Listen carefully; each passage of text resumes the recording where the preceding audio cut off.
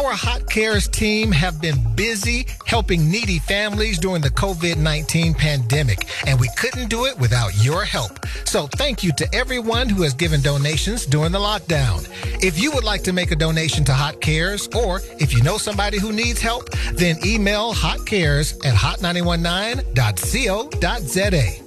All right, it is time to find out what's happening in the world of showbiz with my friend and yours, Mr. Lance Zeman, and this week's Entertainment Report. What you got for us, Lance? Dookie, former Miss South Africa Ntando Konene has written a kiddies book on COVID-19 titled Corrie in the Universe. The book centers around young heroes who use their superpowers to combat the virus while helping kids understand what's happening around them in a way that makes sense to them. Ntando lost an aunt during the lockdown, and the book offers practical advice on how to broach the topic of death. Corrie in the Universe is available in all 11 official languages.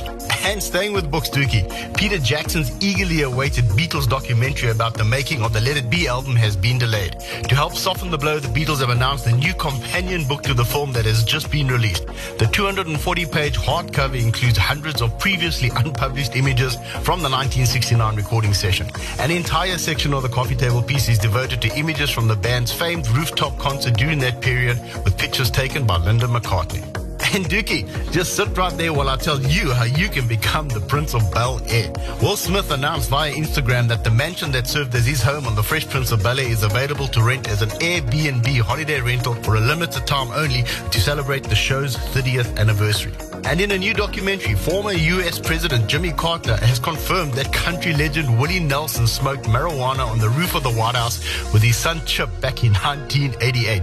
Chip has previously commented that Nelson told him not to ever tell anybody. Jimmy Carter is currently the oldest living U.S. president, and he turns 96 on October the 1st.